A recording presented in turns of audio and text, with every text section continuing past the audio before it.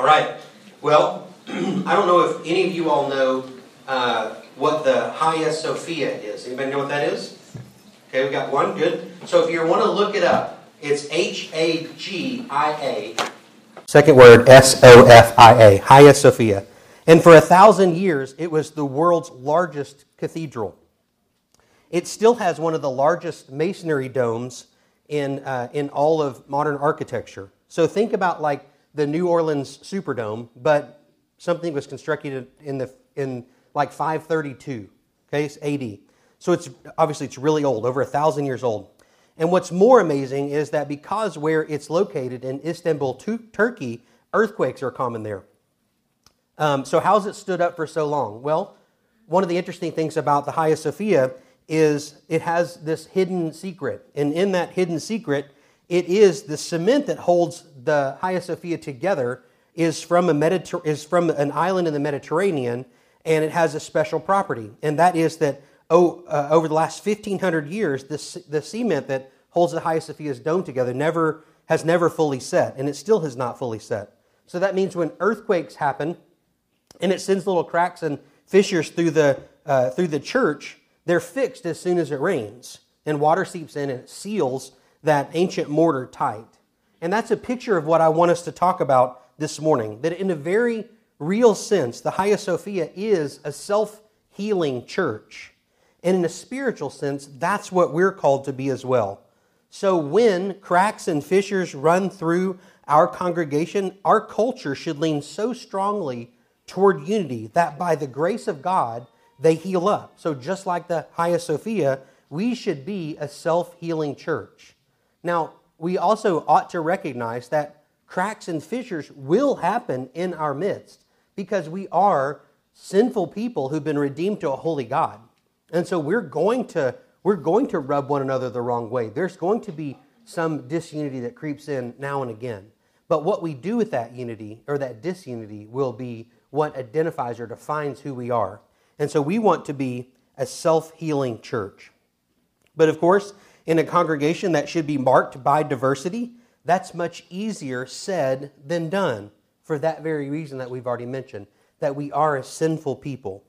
In a church full of people who are different from me, it's easy to be overlooked, to be forgotten, to be misunderstood, to be undervalued, or to be offended.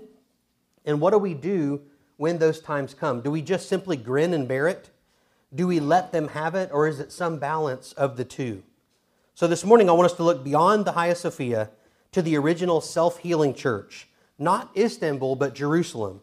Not 532, but 33 AD. So in Acts chapter 6, where in the space of a few sentences we see a remarkable model for what it looks like to work through disunity together as a congregation. So if you have your Bible, turn over to Acts chapter 6. If you don't, it's okay. You'll find it in your handout this morning. So let's peer over the shoulder of this first New Testament church and see what they do and how that might help us this morning. So Acts chapter 6, verse 1. Now in these days, when the disciples were increasing in number, a complaint by the Hellenists arose against the Hebrews because their widows were being neglected in the daily distribution. And the 12 summoned the full number of the disciples and said, "It is not right that we should give up preaching the word of God to serve tables." Verse 3, "Therefore, brothers, pick out from among you 7 men of good repute, full of the Spirit and of wisdom, whom we will appoint to this duty. But we will devote ourselves to prayer and to the ministry of the word." And what they said pleased the whole gathering, and they chose Stephen, a man full of faith in the Holy Spirit, and Philip, and Prochorus, and Nicanor, and Timon, and Parmenius, and Nicholas, and a proselyte of Antioch. These they set before the apostles, and they prayed, and they laid their hands on them. And the word of God continued to increase, and the number of the disciples multiplied greatly in Jerusalem. And a great many of priests became obedient to the faith. So now to understand what's going on here, we need a bit of context. So you'll recall from all the work we did in Ephesians 3, the first few weeks of this class, how important we talked about that unity is between Jew and Gentile, how important that is to the church. Well, it's not quite what's going on here. So these people the passage calls Hebrews and the people that this passage calls Hellenists were probably both of Jewish descent. So the Hellenists were Jews from across the Roman Empire who had gathered in Jerusalem for Pentecost. The Hebrews were Jews from Palestine. So Hellenists would have been more comfortable in a Greek culture, Hebrews in a Jewish culture. Hellenists would have been more comfortable speaking Greek, Hebrews, Aramaic. Contemporary historians wrote about the animosity between these two, so that unity between these two would have been something that would have been remarkable. Not quite the gulf between Jew and Gentile, but a big difference nonetheless. So the gospel asserts that unity in Christ is stronger than worldly difference. So the apostles faced a natural fault line that threatened the unity. So under their leadership, what did the first church do? Well, for the rest of the class, that's what we're going to be working through. We're going to work through 5 observations about how this first church safeguarded its unity. Let's look at the first one. You'll find these in your handout as well. Number 1, pay attention to what threatens church unity. Pay attention to what threatens church unity. So just a bunch of widows complaining about food, right? Not worth paying much attention to. I'm sure that's what most people in that society would have thought. But not this church. Just think what's going on in verse 2. The 12 called together the full number of the disciples. There may well have been thousands of people, nearly every Christian on earth. That's how seriously they take widows. That's how seriously they take unity. So the apostles leapt into action because this was much more than a food distribution problem.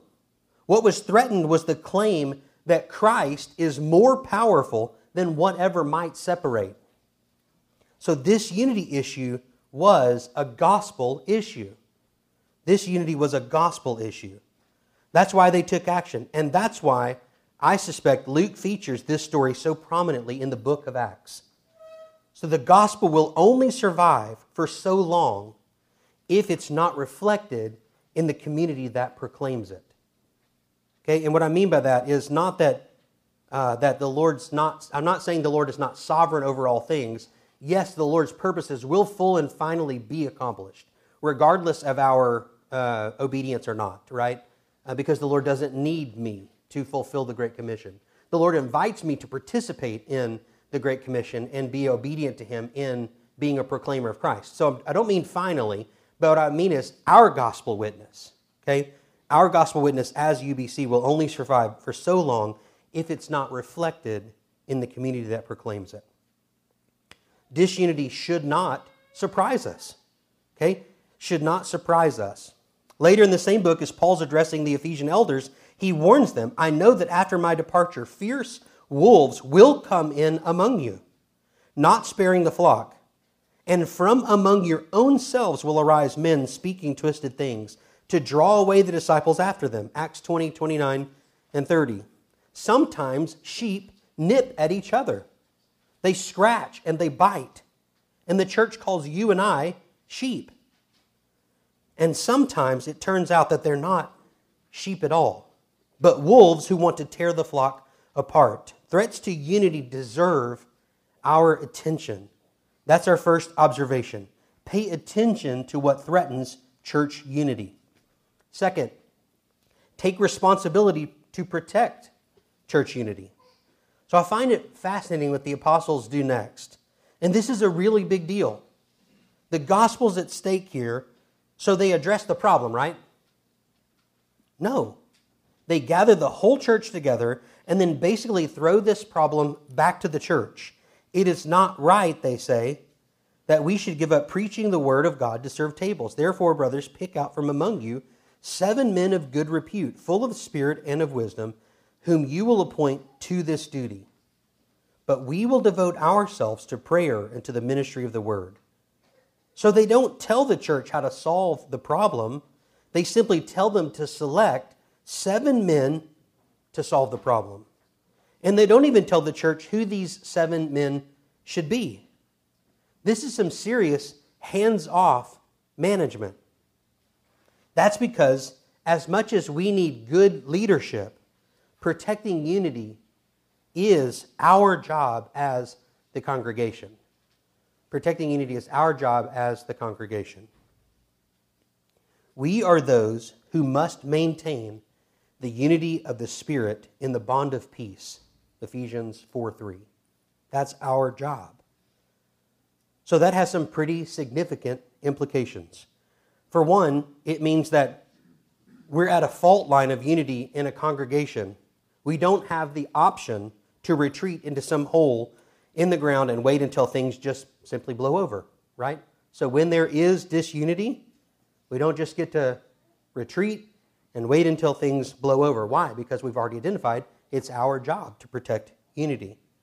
So we must own this unity as our responsibility and our stewardship.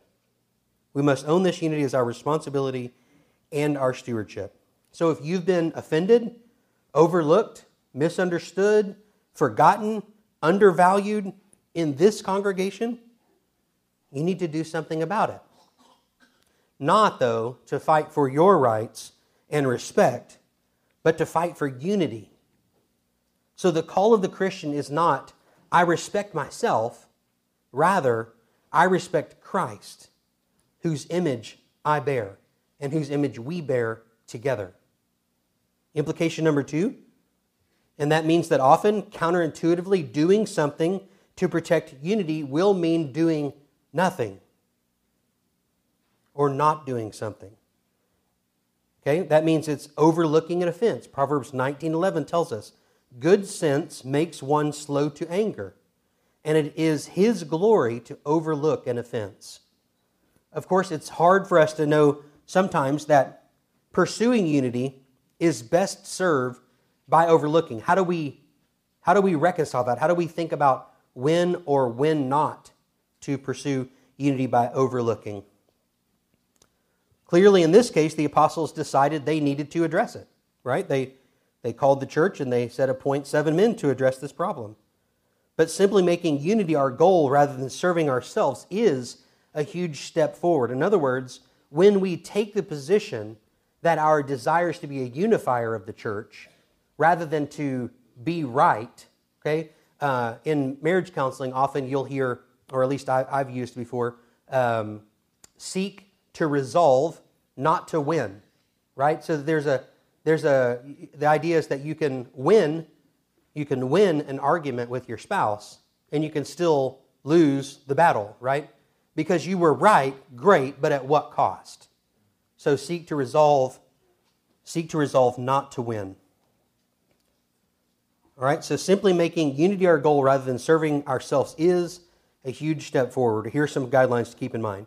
When someone's sin is dangerous for them, either because it's serious or because it's repeated, you should choose to address it.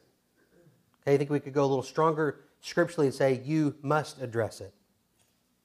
When someone's sin becomes an impediment to your relationship, you need to address it. When your brother has sinned against you, you need to address it, as the Bible prescribes that we address it.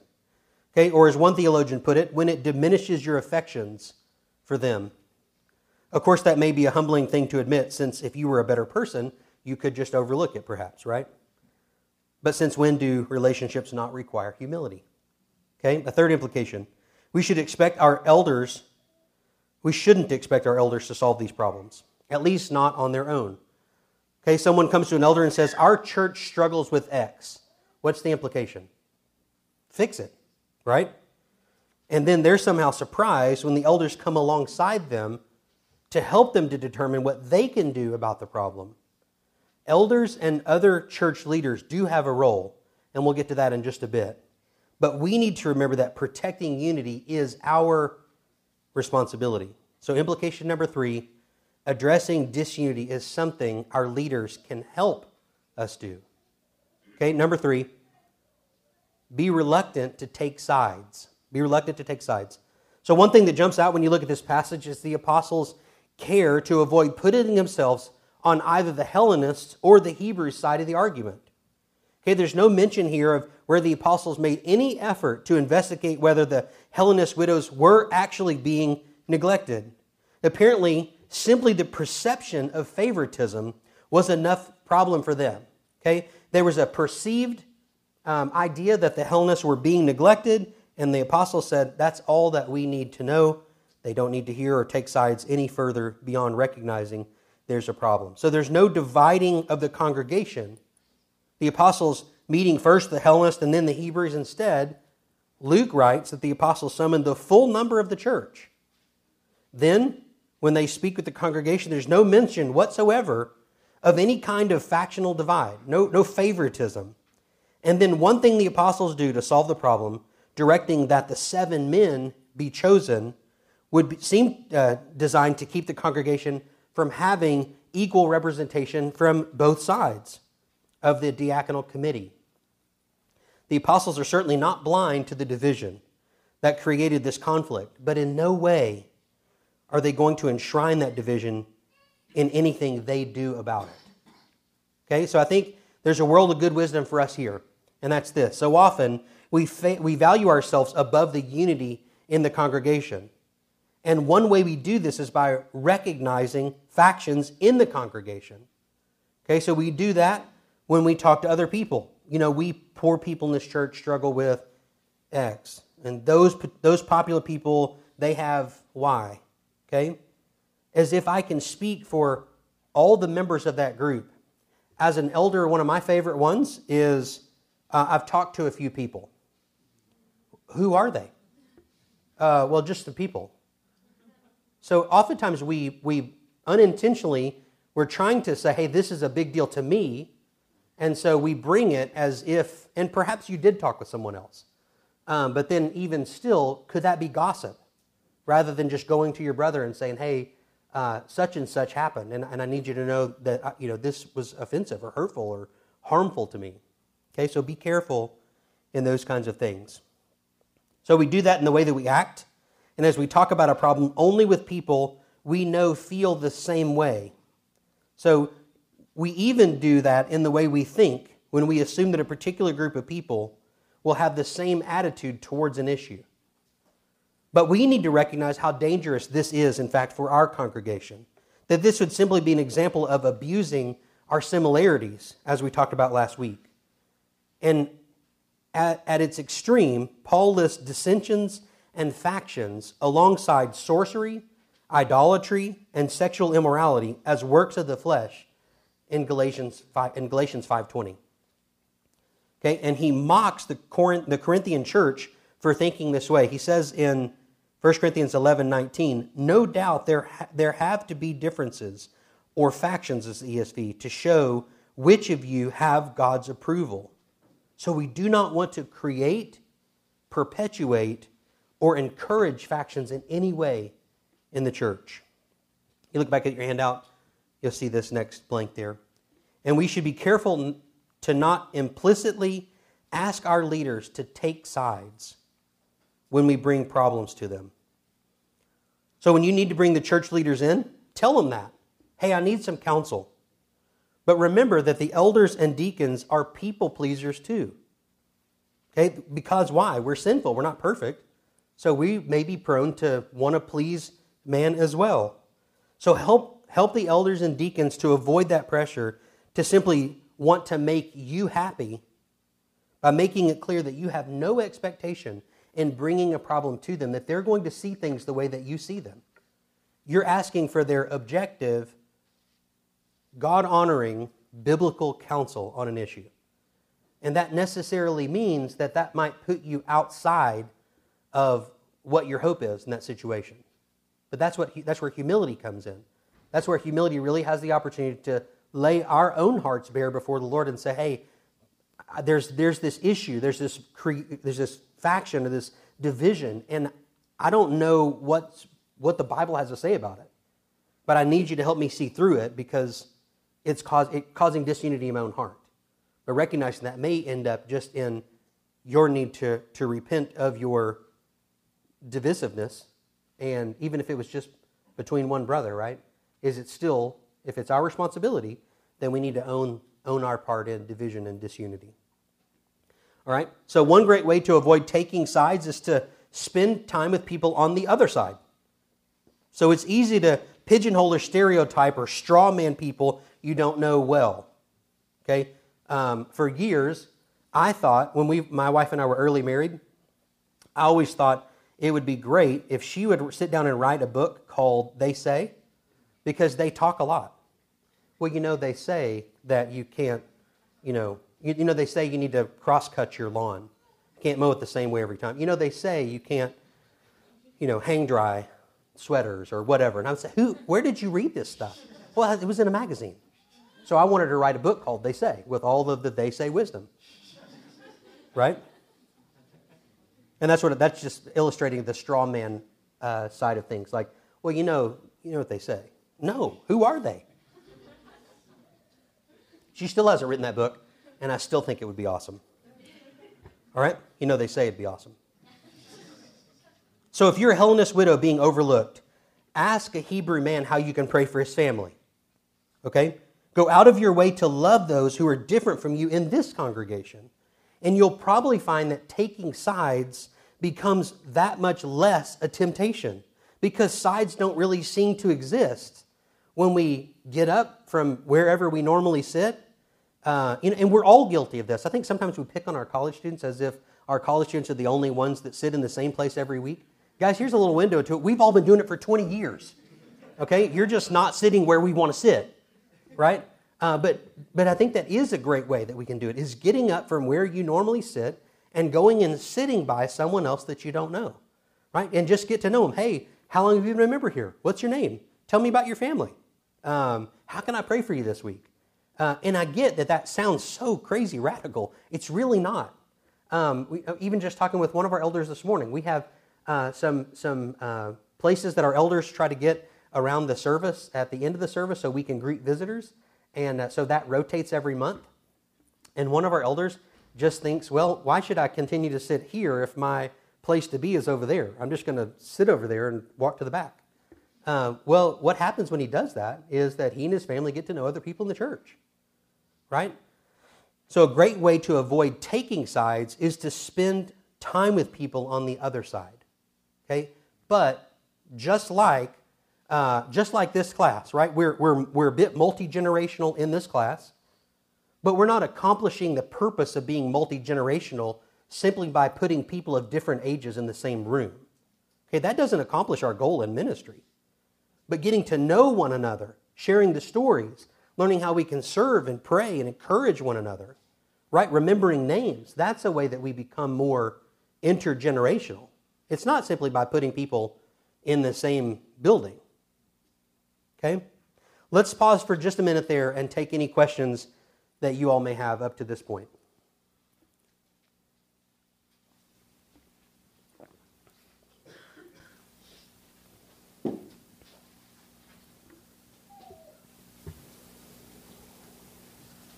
You're all thinking about what they say, aren't you? Don't write that book. Or at least mention me in the credits. Yes, Patterson. I noticed in the passage they showed 7 Greek guys. Is there any reason for that?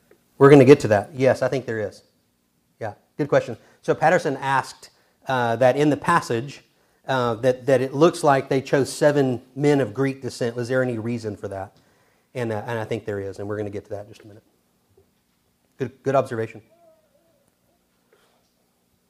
And I think, just while we're waiting on more questions, turkey sandwiches are available. But it is a good note. I think, sometimes just rereading the text over and over again, things are going to pop out at you that maybe you'd be likely to pass over. Any questions? Any other questions? There's ham available as well. I feel like we all closed our eyes. Somebody get up and go get one. All right, let's keep going then. All right, number 4, seek and recommend structural solutions. Now, you guys will have to follow me here for a minute, because this is, again, if we're owning unity as our responsibility and as our stewardship, then think about how you as an individual in the congregation can walk this out, right? So seek and recommend structural solutions. It sounds a bit theoretical, right? But here's what we mean.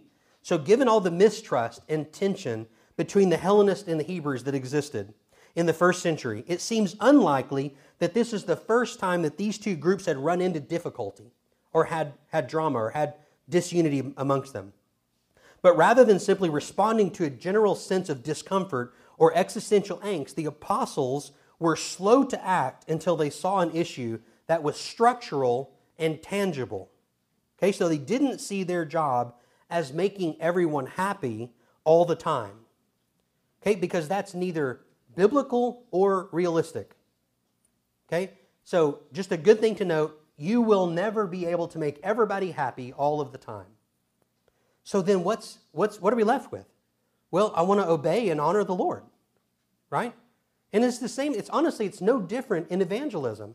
That in evangelism, I think at the end of the day, if the person you're sharing the gospel with is offended, then what you ought to be praying is that they're offended over God's words, not your own, right? And that's okay. All of us find offense at the cross prior to conversion. There's that part of us that goes, "Nuh-uh, not me," right? So we all get offended at the cross. It's an offensive message, but it ought not to be so because the messenger was offensive. And this is the same in your counsel with one another. Point people to the Bible. And if they take offense, they're taking offense at God's words, not at yours. Okay, so making everyone happy, the apostles didn't see that as their job because it's neither biblical nor realistic. Nor did they simply ignore the problem. Oh, whatever, should we give up preaching so that, food distribution happens? That's not what they did. But they waited until they saw something very specific that they could do before they took action. So let me share with you two examples from our congregation's life that may help illustrate this a bit more. So a few years ago, I think a little over 2.5 years ago, for as long as I've been around UBC, which is over 20 years in total, including my college time, UBC's always had a 9 o'clock, or always had a Sunday school hour. It's not always been a 9 o'clock, but they've always had sort of a Sunday school hour that somewhere along the way we started calling Adult Bible Fellowship, but it just means sort of Sunday school, right? And for years and years and years we did that. But we also began to increasingly value and want to see intergenerational ministry happening. We wanted classes like this to take place. We wanted to have older with the younger and younger with the older. We wanted to have all of these people that are UBC begin coming together to represent UBC, to learn from one another, to encourage one another. And so a couple of years ago, we had the idea to take about 6 weeks off in the summers. So we said, hey, we're not having our normal 9 o'clock Sunday school classes anymore for the summer, 6 weeks. And we are going to offer 3 classes that are around topics we think as elders would be good for our church to go through and to know. And not only that, the Lord has been very kind to UBC because we have a lot of men that are capable and qualified to teach God's Word. And so we thought, well, how do we get some of these young teachers opportunities to teach? And so anyway, what we did is we said, gosh, we think it'd be good for our ABF leaders to have a break from teaching, to be able to be taught. We think secondarily it'd be great to have more people mingling or commingling together. And we have some men that we think could teach this material really well. And so we made the decision to sort of blow up our Sunday school program for 6 weeks. And overall, the first summer, the overwhelming criticism from the first summer was, hey, you said that we were doing this in part so we would intermingle, we would have chances to meet people, but we didn't do that. To which I a little bit scratched my head. But what they were saying is, you didn't give us enough time to meet one another. So that was a good criticism. So this last summer, we scaled back the teaching time, and we encouraged at the end of every class, as many as that I went to, we encouraged at the end of the class, hey, we've got 10 or 15 minutes. You all interact, meet one another. It's what we did here the first week. And so we were able to accomplish that goal. So I say all that to say, that decision did not make everyone happy. But the elders felt like it was what was best for the church overall. Okay? And we weren't trying to be unloving towards people that may not have liked that change. We were just simply saying, hey, we have a responsibility to care for the flock, and this is the way we think we can do that even just for a small window, 6-week window. Okay? And I anticipate, and honestly, kind of what's come out of those 6 weeks has been a class like this. So since last summer, every week there has been a topical ABF being taught that's running alongside what the rest of our classes are doing. And so if at any point you're flipping through the ministry guide and you see the next topical ABF and it piques your interest in something like, I could learn something from financial stewardship. There's a 6-week class on that. Great. Then it's usually being taught right in the Heritage Hall on the bottom floor. So it's not meant to create disunity. It's meant to meet a need and to cause unity in the context of accomplishing the things that we think we ought to be about as a church. Okay, so that's one example. But it's good to know that when a church makes change in response to a non-specific, generalized discontent, they risk causing more problems than solving. So, or as many, I should say. So we might, by making that change, have disrupted as many people as we made happy. Now, by God's grace, at least that hasn't been true to our knowledge. But it's possible. But at the end of the day, it's what the shepherds felt like was best for the care of the sheep. Okay, another example is a bit more theoretical, but if you identify a deficiency in our church culture, don't assume that because nothing is being done about it right now, the elders haven't noticed that thing. Okay? So it may be that the elders have been praying about it daily for months, but no structural, tangible opportunities to change have come up yet. But something is being done. The elders are laboring in prayer over that issue until a structural, tangible change can be made to address that issue. So let me say it another way. If you identify a structural, tangible issue in the church, don't hesitate to come to the elders and say, hey, the Hellenists are being mistreated. Okay? It may be that the elders are already aware of that and that they're praying about a structural, tangible change that could be happening. It may also be that the elders are just men as well, and we didn't see it, right? So don't hesitate to come to us. It's elders@UBC Fayetteville is the way you can get all 10 of us in one fell swoop, okay? All right, a couple of things for us to be thinking about. So what does that mean for us? Let me give you a few thoughts. Look for structural, tangible solutions when you sense unity problems and bring them to the church leaders. So in other words, let me take that last example I said just one step further. When you see something that's disunifying and you come to the elders, you're most helpful to the elders and to the church when you say, hey, such and such isn't happening, and here's the way I think we can fix it.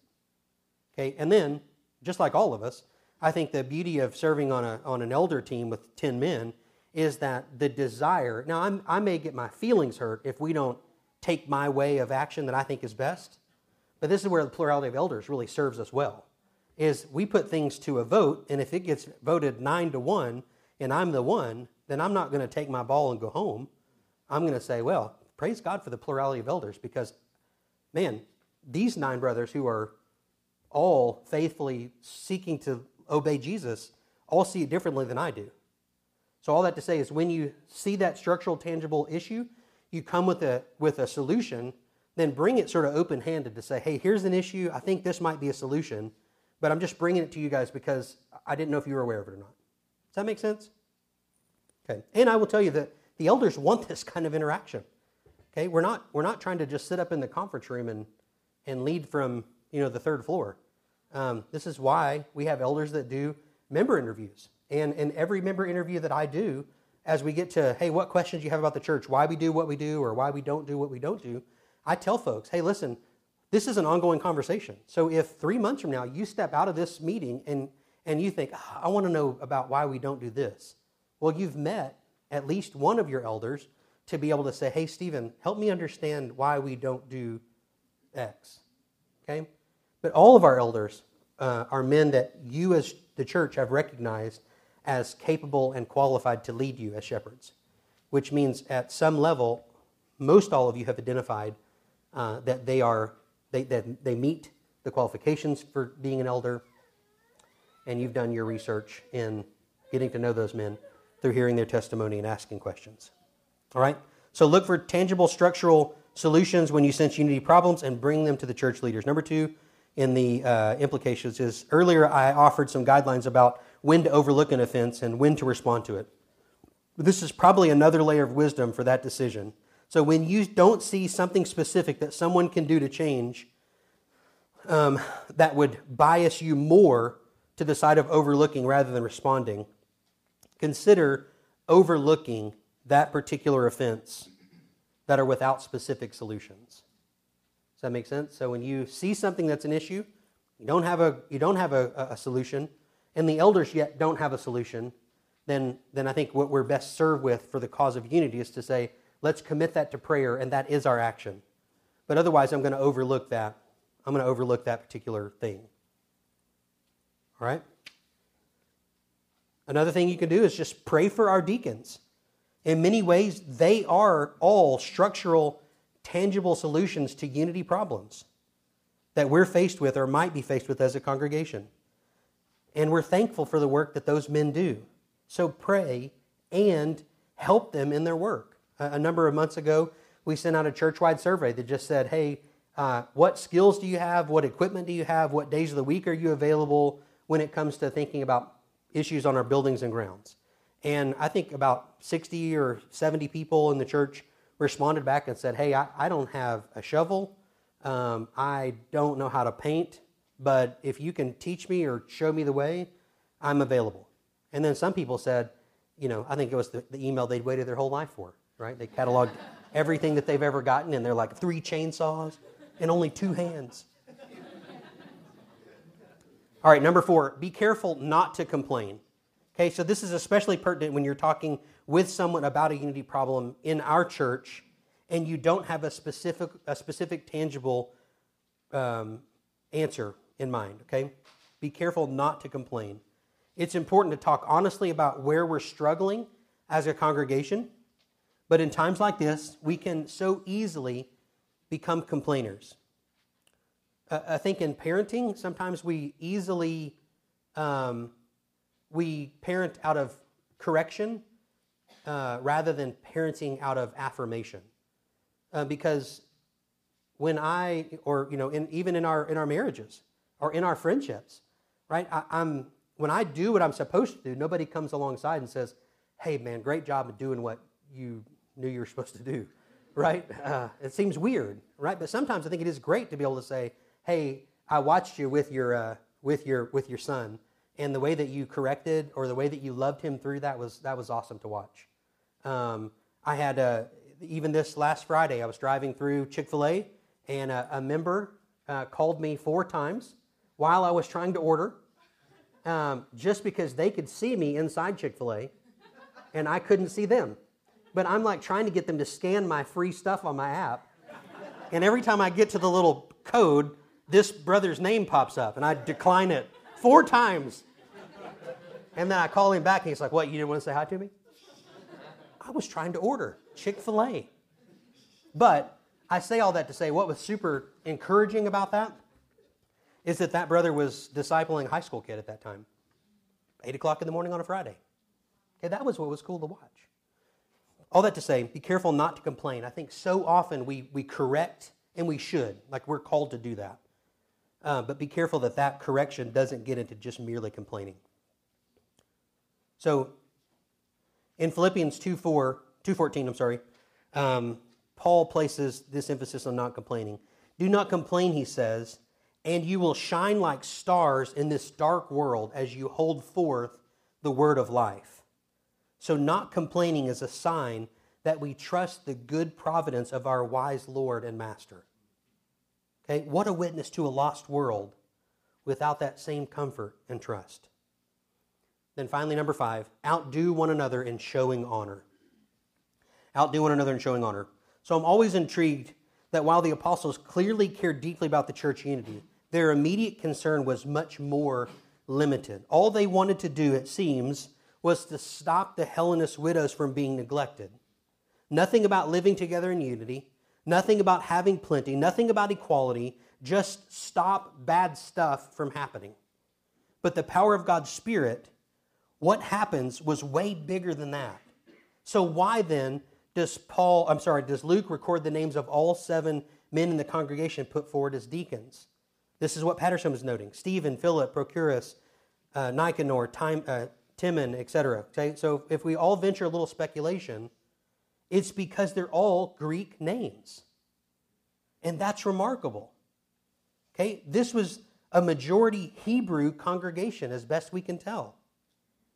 It wasn't unheard of for Hebrews to have Greek names, but it seems extremely likely that if not all 7, at least most of these men were from the Hellenist minority. Don't you love that? It's like a little hidden punchline to the whole story. A little treat that Luke sneaks into the details. That the Hebrews in this congregation loved unity so much that they bent over backwards to take care of the Hellenist sisters, even to the point of entrusting their own widows to these brothers from an unfamiliar Greek culture. Remember, it wasn't the apostles that appointed the 7. It was the body. It was the body. Romans 12:10 puts it this way: love one another with brotherly affection. Outdo one another in showing honor. Outdo one another in showing honor. It's like a competition to see who can lavish the most honor on each other. And who wins in that congregation or in that competition? Well, the church does, right? And the name of Christ does when we outdo one another in showing honor. So our job isn't simply to achieve fairness or equality or any other judicial sounding standard. It's to outdo one another in showing honor. So just like Acts 6 in the church in Jerusalem did, and we'll talk a bit more about that next week, what feels unjust to the minority may often feel generous to the majority. Okay, let me say that again. What feels unjust to the minority may often feel generous to the majority. So our goal should never be to simply be fair. It should always be to love. Fairness is not our goal, love is. So when you feel our unity threatened as a church, this is what you need to think about. How can I outdo him in showing honor? How can I outdo her in showing honor? And it goes without saying, but I also know my own sinful heart, that question is not through gritted teeth, right? It's not, how can I outdo her in showing honor? Like, it's from a place of humility. Why? Because unity is the goal. God's reconciled the people to himself. So how can I lay aside my own preferences and outdo that brother or that sister in showing honor? So you feel like particular needs are being ignored? Talk about it, especially if you have some constructive advice. But above all else, ask yourself, how can you outdo the one you're talking to in showing honor? You feel like someone's comments are clumsy or offensive because they're ignorant, their comments are ignorant? Then ask yourself, how can I help them by outdoing them and showing honor? How can I bring that to their attention? Something happens in the news, perhaps, that you find profoundly disturbing. Some of your brothers and sisters are scratching their heads because they just don't get what's got you so worked up. We'll help them understand it better, seeking to outdo them in showing honor, right? Outdo one another in showing honor. Remember, 1 John reads, we love because he first loved us. How true is that? That we are able to love because Christ first loved us. That's the power behind our love as Christians. That's what we can all do. That's what we've been talking about, is outdoing one another, showing honor, to pursue unity, and to squelch disunity, because we see that as our responsibility and our stewardship. So because Jesus loved us, the Spirit lives in our heart, enabling us to do things we could not otherwise do. Okay? Because Jesus loved us, he set us an example of how to suffer for his glory, entrusting ourselves to the Heavenly Father, who is perfectly good and perfectly in control. And because Jesus loved us, we're forgiven of everything we ever did that was wrong at the cost of the death of the Son of God. And that forgiveness can't help but well up into love for one another. Okay, because Jesus loved us, we have hope of eternity with him in heaven, and the heavenly reward drives us to earthly faithfulness.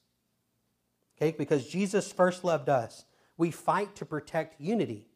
We remember why the parts of the Hagia Sophia stuck together. It's because they had that special property. And our special property is God's love shown through us by God's Spirit. So we become like the self-healing church that I talked about a few minutes ago. And so Acts 6:7, the word of God continued to increase, and the number of the disciples multiplied greatly in Jerusalem, and a great many of the priests became obedient to the faith. Praise God for that.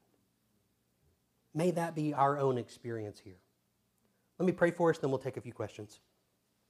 God, we're grateful for our time together this morning. Father, we pray that you would help us to be unifiers. God, that we would be grieved over disunity in our midst. Father, we'd be grieved over even our own desire to prop up our agendas or to prop up our hurts. And rather, Lord, help us to deal with those in a way that honors you. And so, God, we pray that, yes, as we have offended another brother, may we go even in repentance before that brother can come to us. And yet, Lord, when we've offended another brother, when they come to us, Father, may we seek a place of humility to repent and to confess our sin and to be reconciled to our brother, because that brings honor to your name.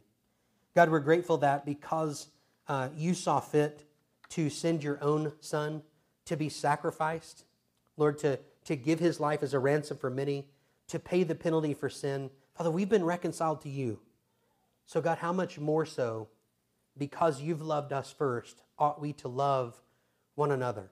God, we're incapable of doing that in our own natural state because we're sinful and we want what we want. So God, we pray that you would help us to love one another well, that you would protect unity in this church, and Father, that when those divisions and fissures come, God, that we would deal with them in an appropriate, God-honoring way.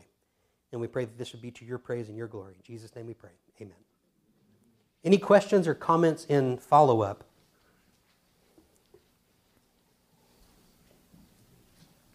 Yes.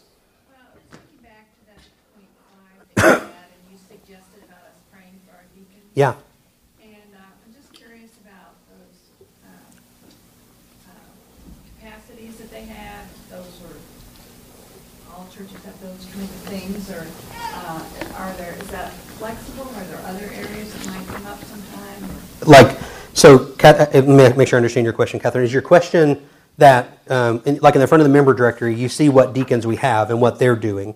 Is your question, are there other things that we could use other deacons for? Yes. Yeah. And I think that's part of it is, even as the elders got together and we're praying through deacon roles, is we honestly just tried to prioritize what we felt like we had to have in as many of those roles as we felt like we had qualified men that could serve in those roles. And those are the ones that we went after. And then there was another one like the deacon of Bookstall, for instance, that came about partly because we had a staff guy who was giving a lot of time and attention to that, and we had a brother who was committed to being there, loved what we were doing in that resort, in that ministry, and wanted to own it himself. And so we created that deacon of Bookstall. But yes, so I'll give you one that I think we feel acutely all the time is deacon of hospitality. Is that, so much of what we do as a church, whether it's Sunday evening church conferences or whether it's like the reception that was here yesterday or it's a women's, conference or Into the Light or whatever, is that ends up falling on the persons who have organized that event. Whereas when Into the Light happens and all of that administration all falls under the person who's organized the event, there's a deacon of safety who's out roaming with a team of people that can handle that issue. So it takes some of the ability for that person to focus on the actual portion of the teaching that night in the logistics of making that night happen. Does that answer your question? No, I just thought maybe there's some other things we should be praying for. Yeah. Or if we had a suggestion. Sure. Well, that would be one that comes to my mind quickly.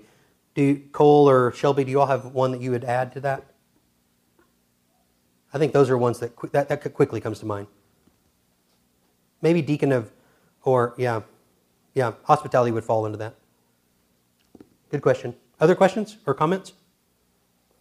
Yes. Do you sense, so I'm thinking of Philippians 2 where Paul writes, 2:3, do nothing from rivalry or conceit, but in humility count others more significant than yourselves. Let each of you look not only to his own interest, but also to the interest of others.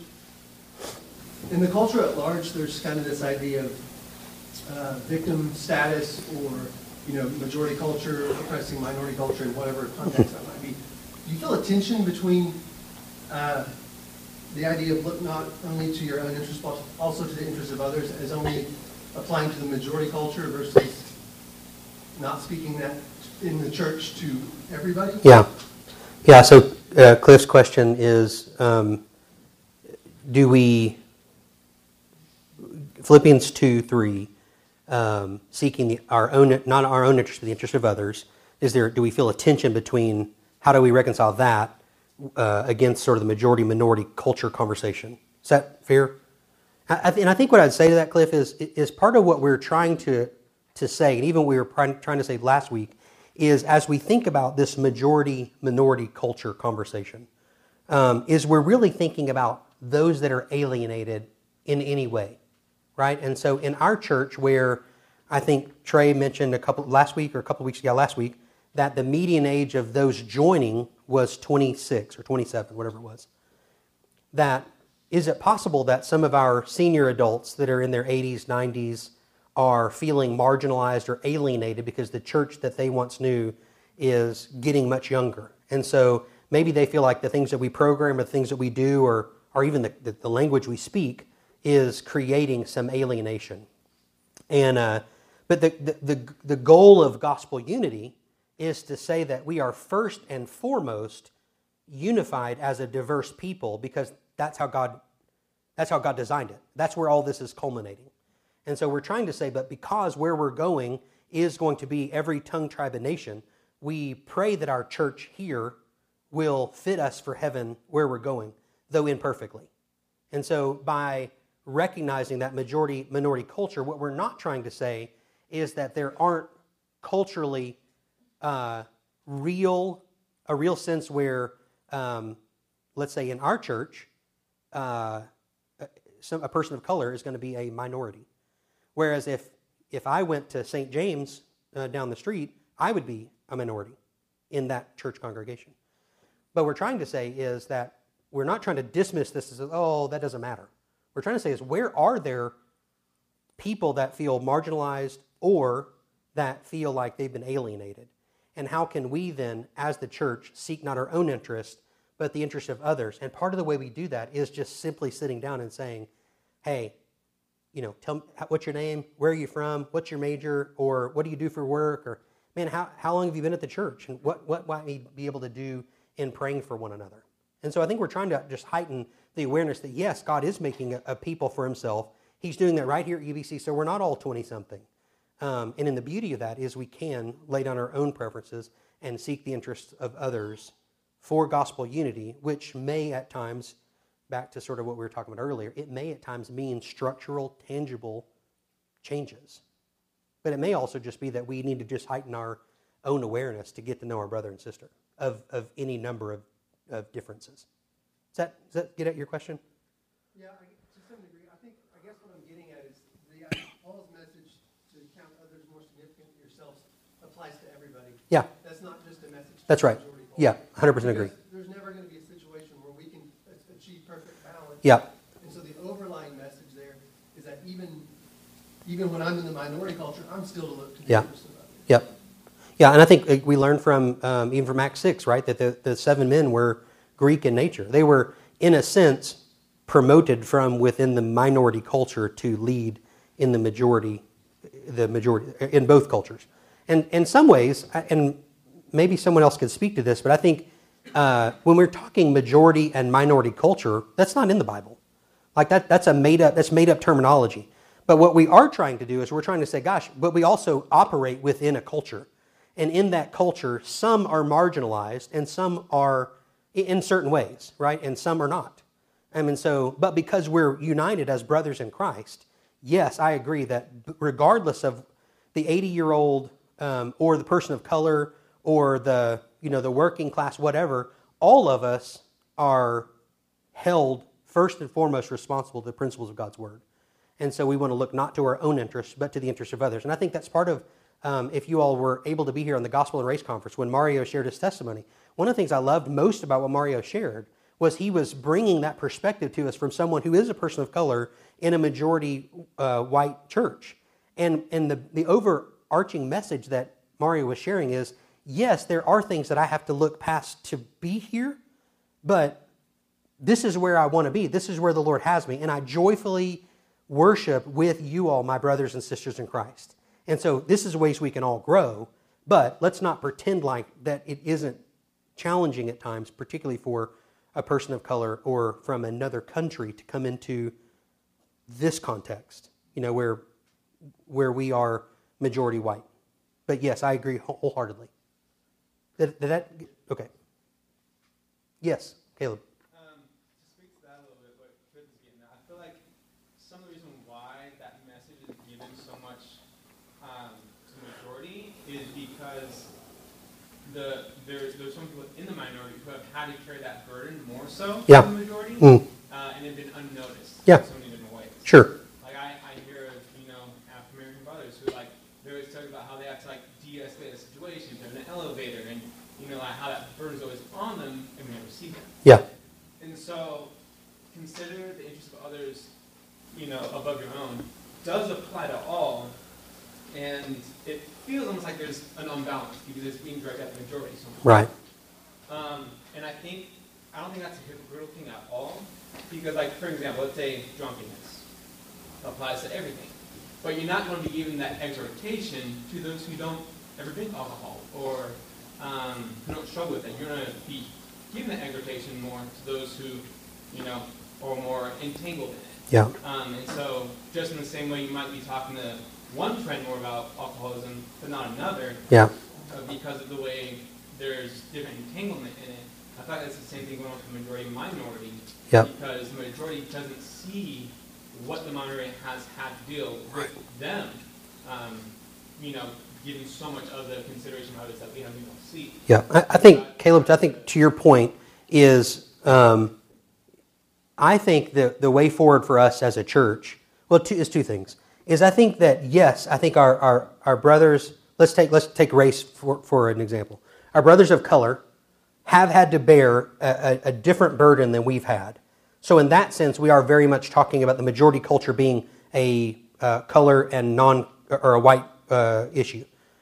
But yet, what we're not trying to do is we're not assuming that the 90 of us in here are going to fix what happens outside the church.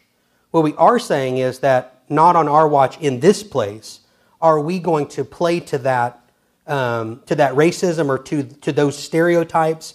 And yet at the same time, I think in the majority culture, at this point, I think we have more learning to do, more burden to bear to help our brothers of color in that burden they've been carrying for much longer than we ever knew, right? And so some of that's just having your eyes opened.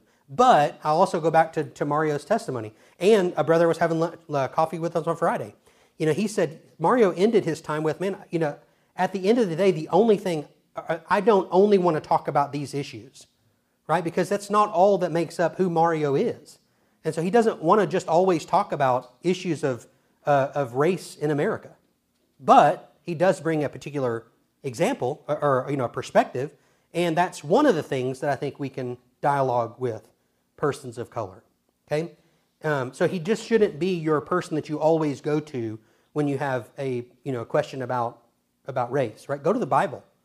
Go to Philippians 2. Examine your heart there. Go to books that might help you be educated on the as we think about just again race. Think about Great Migration. Things that can educate us on how we've gotten to be where we are in the majority culture, and then seek understanding from a brother of color that can bring a different perspective than you can. So yes, I think, Caleb, you're right in that we're trying to play catch up, but we first are saying we've got to identify that there's a problem in order to know how to, okay, now I know what the test is, so to speak. Now I know how to study, right? So I think what we're trying to identify is that disunity and divisions exist, but we're trying to root them out because finally the Lord has reconciled the people to himself and fitting us for a place that is multi-ethnic, every tongue, tribe, and nation, and we're trying to image that here. Would anybody add anything to that? Yeah, I will. Stephen, I think that works itself out in Romans, that you quoted, where it says, love one another. So are we sitting in here stuck in a rut and just coming and shaking each other's hands, Yep. patting each other on the back? Or how do we practically love one That's good. another? Are we studying books together? Are we eating breakfast together? Yeah. Are we going out for lunch together? Are we having those meaningful relationships? So practically, that's how that whole marriage. That's good. That's good. So Shelby was just noting that practically Romans is going to help us walk it out, right? So open your home. Have somebody into your home that's from whatever, 80-year-old or person of color or, young married or whatever. Have somebody in your home. Share a meal with them. What books are you reading? Maybe read a book together. What are you studying? What are you thinking about? What conferences are you going to? What podcasts are you listening to?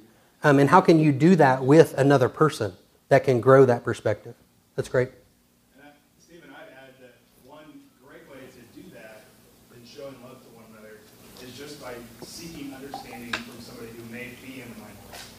Yeah. That doesn't have to be a black-white issue. That could be, the majority of this room are younger people. That could be seeking out That's right. an older saint at UBC and going, hey, just tell me or share with me how UBC has changed over the last 20 years that you've been a member here. Yeah.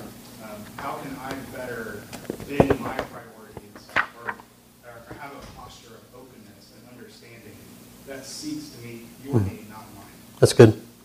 Yeah, so just find somebody that looks different from you for any number of reasons and get to know them, right? I really do believe that story is a great equalizer of man. Hey, tell me your story. Where are you from? What do you know? Where you all these things. I think, sometimes I feel like, like podcasts have those sponsors. And so let's take a brief minute to recognize such and such from our sponsors. I feel like UBC's sponsorship is the member directory. And so this is a great way, is if you're regularly praying for the people on this page, you don't have to know anything about this person other than what we've talked about this morning. So you can, whatever date today is, the 4th, you could turn and just pray for somebody on that page, something as simple as, God, we pray that Colton Corder would grow in his outdoing one another and showing honor. Amen. You can pray there for every person on that page. And how would that not serve us if we trust in a big sovereign God? And that's the beauty of it, is just pray that God would do what God does in and through the hearts of his people. And then I think as you meet Colton Corder, you will have prayed for that brother, and it will warm your heart relationally to meeting him. You're like, oh man, we prayed for you last night. Think about getting that call or that text or that interaction today. If you've already prayed to the member director, if you haven't, is what if you just found a person this morning and in humility you just went to encourage that brother. You just said, hey bro, I prayed for you this morning. I don't know anything negative that can come from that. All right, hey, let's pray, and then we're gonna transition. It's about 10:13, and we'll head over to the main service. God, we're grateful for time together this morning. We pray that even now, as we transition from this space to the main hall, God, where we will sing, pray, we'll hear and see and listen to the Word. God, we pray that we would do that as the redeemed people of God, unified in Christ, set apart for His glory. And Father, that you would encourage us and embolden us, and Father, that we would worship as those that have been extended the blessing of God in the person and work of Jesus Christ. We pray this in Jesus' name. Amen.